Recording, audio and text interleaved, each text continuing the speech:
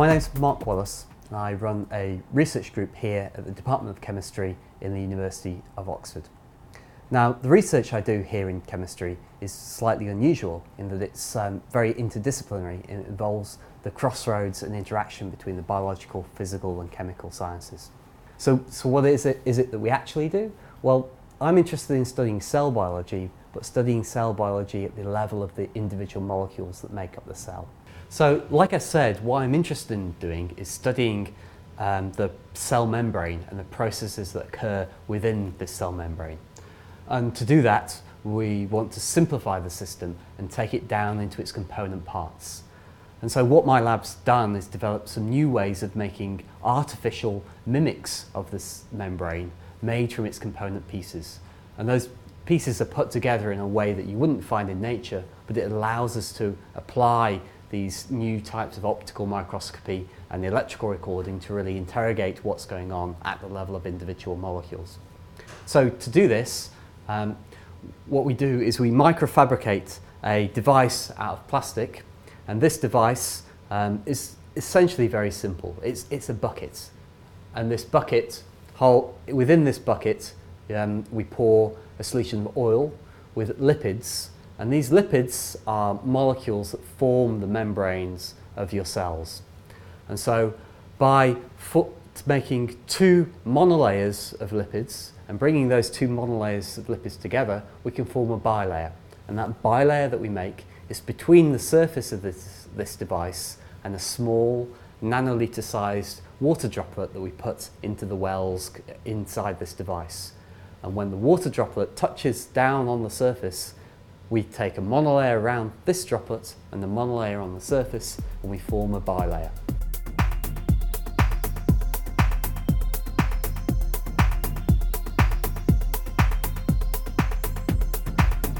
I'm Matthew Baker. I'm a postdoc in Mark's group.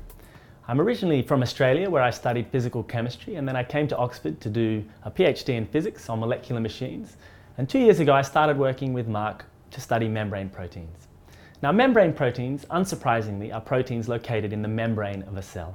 And the membrane is the barrier that tells where an organism ends and its environment begins. This barrier is actually essential for life because it's how we define what a single organism is, and it's what protects the organism from its interactions with its environment. Now, in Mark's lab, in particular, we're interested in studying the membrane proteins that are responsible for taking things across this barrier. So pores, which make small holes in the membrane, or transporters, which actively push things across that barrier. I specifically work on a transporter called TAT, which is short for the twin arginine transporter. This is something that's essential for photosynthesis in plants, and also for pathogenic bacteria that are harmful for you. They export some things through TAT that they need to survive. So generally, what we do in Mark's lab is we're able to look at complex machinery like this TAT transporter and actually see it as it's operating. We can attach a fluorescent label to the protein, and by illuminating it with a laser light, we can see it as it's performing its job.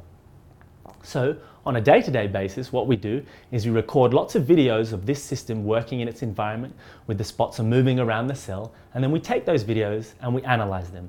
So we can answer questions about how many of the proteins come together when they're doing the work, how fast they do it, and in what sequence. And by doing that, we can start to understand how these systems work. In the case of TAT, that will help us target infectious bacteria, but also it's really just a case of trying to understand one of nature's most beautiful complex machines.